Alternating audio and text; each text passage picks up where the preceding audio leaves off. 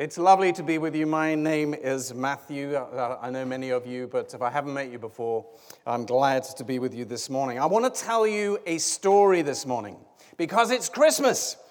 And Christmas, as we've been hearing, is a time to remind ourselves about some of the big stories of our faith.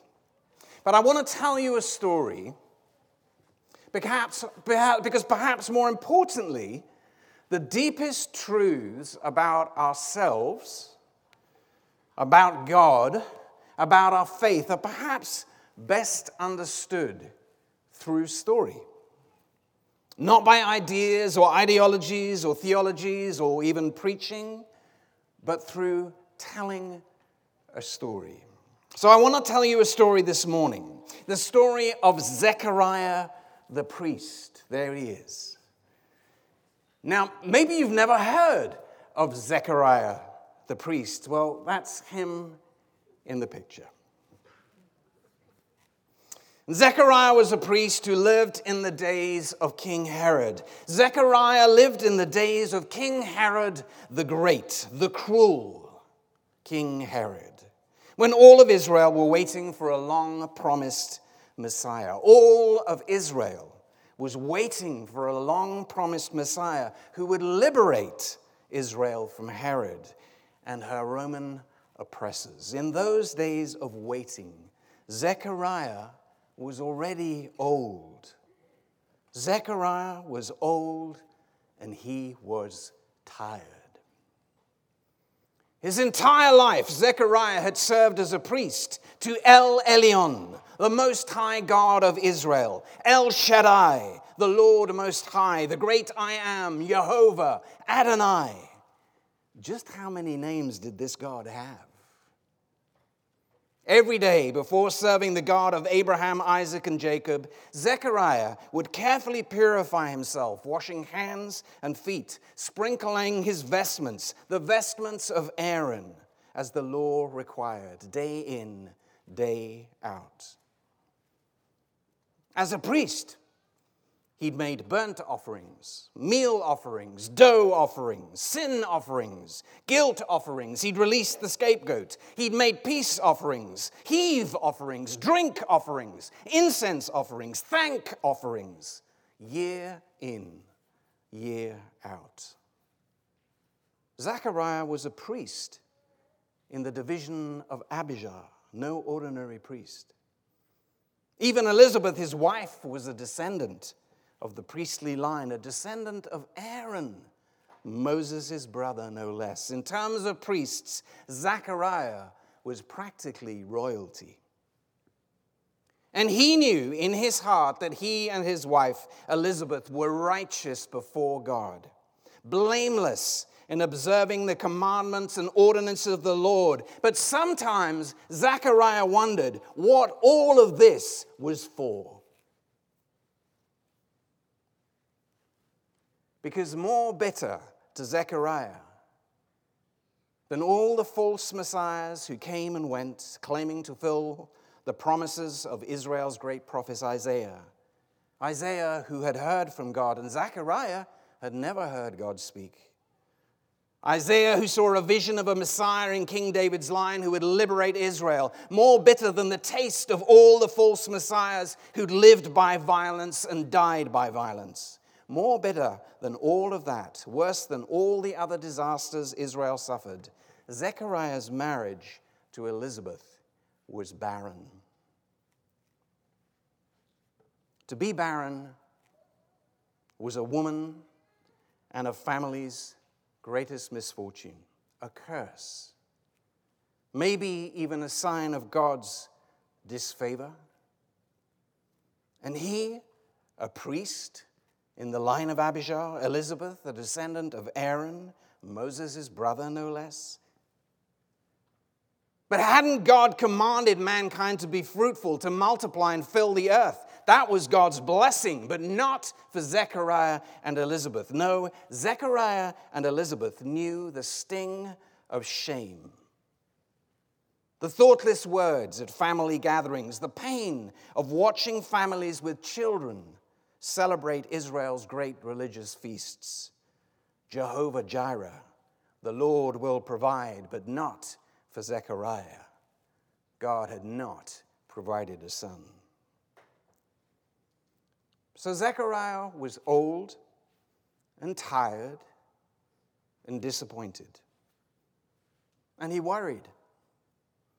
Zechariah worried because in his day to be childless was not just a source of shame, it was an economic disaster. With no child, who would look after Elizabeth when Zechariah died?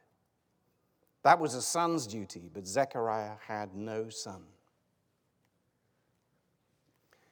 So when one day Jehovah Rapha, the Lord who heals you, suddenly spoke to Zechariah, and who knows how these things happen, how these things work. Zechariah himself could not have fully explained it. But when El Olam, the everlasting God, spoke to Zechariah through an angel, yes, an angel, Zechariah could not have described what the angel looked like, certainly not while he was busy ministering at the altar of incense, with all the assembled worshippers praying outside and waiting for him to come out so they could go back home to eat or watch the game or whatever it was what they did back then. When Zechariah, on his own, as he often was, before the altar, before the God who was always so silent, before the God who had never answered his prayer for a son, when an angel, no less, told him that in his old age he would have a son. Do not be afraid, Zechariah. Your prayer has been heard. Your wife Elizabeth will bear you a son, and you are to call him John. Well, Zechariah was covered in confusion. All those decades of begging and pleading with God for a son, and now he couldn't, and he didn't believe it. So he said the first words that came into his head. Foolish words, unthought words. How can I be sure of this? I'm an old man and my wife is well along in years, but you don't argue with an angel. And had he forgotten the story? The stories in which Sarah laughed when God promised Abraham a son in their old age? Well, what happened next was even harder to explain. And over the years to come, years that will be filled with the cries of a child, the laughter, the fun, the hard work of parenting. Oh, it was so late in life to have to care for a child. Well, what happened after the angel spoke became confused in Zechariah's mind, his tired old mind. Well, first Elizabeth, miracle of miracles, became pregnant. And then the angel told him, now you will be silent and not able to speak until the day that this birth happens, because you did not believe my words which came true at the appointed time. No, wait a minute, it was the other way around. Yes, it was the other way around. The curse of silence first, and then came the birth. And for 9 months, Zechariah could not speak. 9 months, during which the baby grew and kicked, and Elizabeth's belly swelled. 9 months during which time Zechariah heard that Elizabeth's cousin, Mary, not yet married to Joseph, had also fallen pregnant in very strange circumstances involving an angel. Those angels get about. Well, 9 months is a long time not to be able to speak, and 9 long months in silence is a lot of time to think. And for 9 months, something brewed and kicked at Zechariah like a child in its mother's belly. In that long, dark silence, Zechariah remembered and went over and over what the angel had said. What else could he do in those long, silent days? What had the angel said? Oh, yes, your son will be a joy and a delight to you. Of course he would. And many will rejoice because of his birth, for he will be great in the sight of the Lord. He will never take to wine or other fermented drink, and he will be filled with the Holy Spirit even before he's born. He will bring back many of the people of Israel to the Lord their God, and he will go on before the Lord in the spirit and the power of Elijah. Elijah, the great prophet Elijah, his son, was to be like Elijah, to turn the hearts of the parents to their children and the disobedient to the wisdom of the righteous. And here it comes, to make ready a people prepared for the Lord. A people, you and me, prepared for the Lord. Of course, that was it. That was the promise that Israel had carried for all those barren centuries. That's the great story. That people need to get prepared for the Lord, because one day the Lord himself would again dwell with his people on earth as it is in heaven. All the words, the endless liturgies that he'd recited day in, day out, alone in front of the altar. Hear, O Israel, the Lord your God is one. Rehearsing, reminding, repeating, and repeating the great story. All that was so that he could feel the story in his very bones. So that even when he'd forgotten it or didn't want to hear it anymore, it was still there. The story was so deep in his bones that now God had invited him into that story. And better still, the angel had said his son Zechariah and Elizabeth's son John would be right in the middle of that story. And so when finally the waters broke and Elizabeth gave birth to a child, Zechariah too was about ready to burst. And finally the words came out, words fit for the moment, words fit for God, words filled with the Spirit of God, words filled with the great story. Blessed be the Lord God of Israel, for he has visited and redeemed his people, as he spoke by the mouth of his holy prophets from old that we should be saved. The oath that he swore to our father Abraham, and you, child, will be called the prophet of the Most High. For you will go before the Lord to prepare his ways, to give knowledge of salvation to his people, in the forgiveness of their sins, to give light to those who sit in darkness, and in the shadow of death, to guide our feet into the way of peace. That was the story. That is the story. So why have I told you this story? Well, because we human beings are storied beings. Stories shape our lives. Stories are powerful. Stories can send us to war or push us to collaborate to make great discoveries. Stories can bring us together, and stories can tear us apart.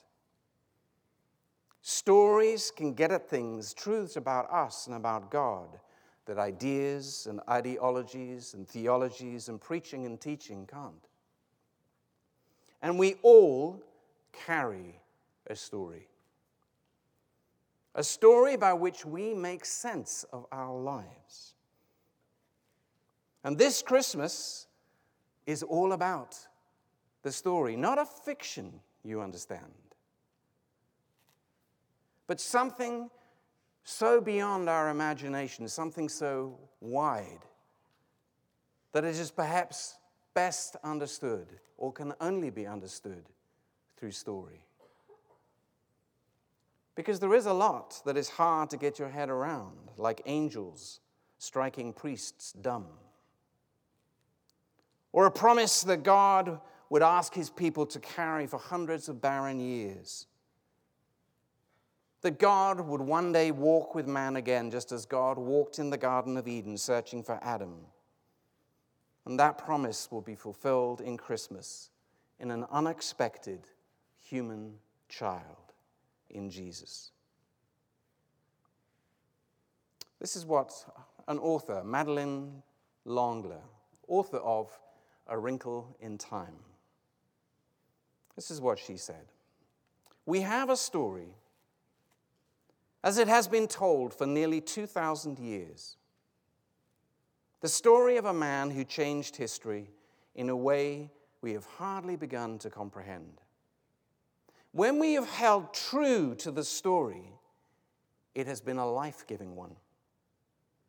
When we've tried to control or manipulate it or legalize it, it has become the cause of mayhem and murder. We do not own stories. And when we try to limit them, squeeze the life out of them, lose the love that gave them to use and fall back on that fatal human flaw, pride, we're right back to Adam and Eve, who listened to the power of the snake instead of the creativity of God. In story, everything is more than it seems. And we get occasional glimpses, revelations, but when we try to analyze them, we lose them. He is with us because of a love beyond our comprehension. And it is only through love that we're able to know him at all. And it isn't even our love, it is Jesus' love expressed through us. So what happened to us, she asks. Why are we not alive with joy? So this is Christmas. And every Christmas, the invitation to our old, tired, disappointed, and worrisome world is, can we rediscover the joy? The wonder of the Christmas story. Something far more glorious than a tired old priest can explain. Because you don't always have to make sense of it all. That's the beauty of a story. And sometimes trying to make sense of it takes us further away from the truth, further away from God. And if you're not sure this morning what you believe about God, or even if you do believe in God, well, then just listen. Just listen to Christmas as a story. Start with the story. And this Christmas, let's also remember that this story is a story that is not yet finished. That this play is in its final act. But the final act is not yet written. And God, the Most High God, El Elyon, El Shaddai, El Olam, Jehovah Jireh, Adonai, I could go on. Well, He, God, might just speak to you. To invite you into the story, to play your part. Maybe He will even send an angel. If He does, it probably won't be like what you expect it to be like. More likely, it will be that still small voice by which God invites you further and further in to the great story. And if God should suddenly speak to you and invite you into his story like he did with Zechariah, well, that would be an unspeakable joy. That's how it was for me when God invited me in, but that's another story. And so the only question for you and me this Christmas is, if God is asking you into the story, will you say yes? Will you come in? Let's pray.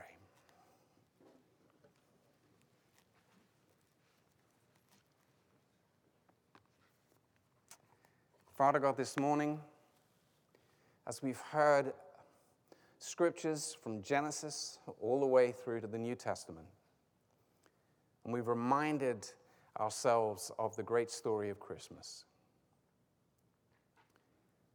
My prayer for us all is that that story would come alive. That we would rediscover the joy and wonder of things that are difficult to comprehend, inexpressible. That in your story we would find life, and we would find hope. We would find assuredness, we would find certainty, we would find confidence. And that, Lord, we would be willing to play our part in your story. Amen.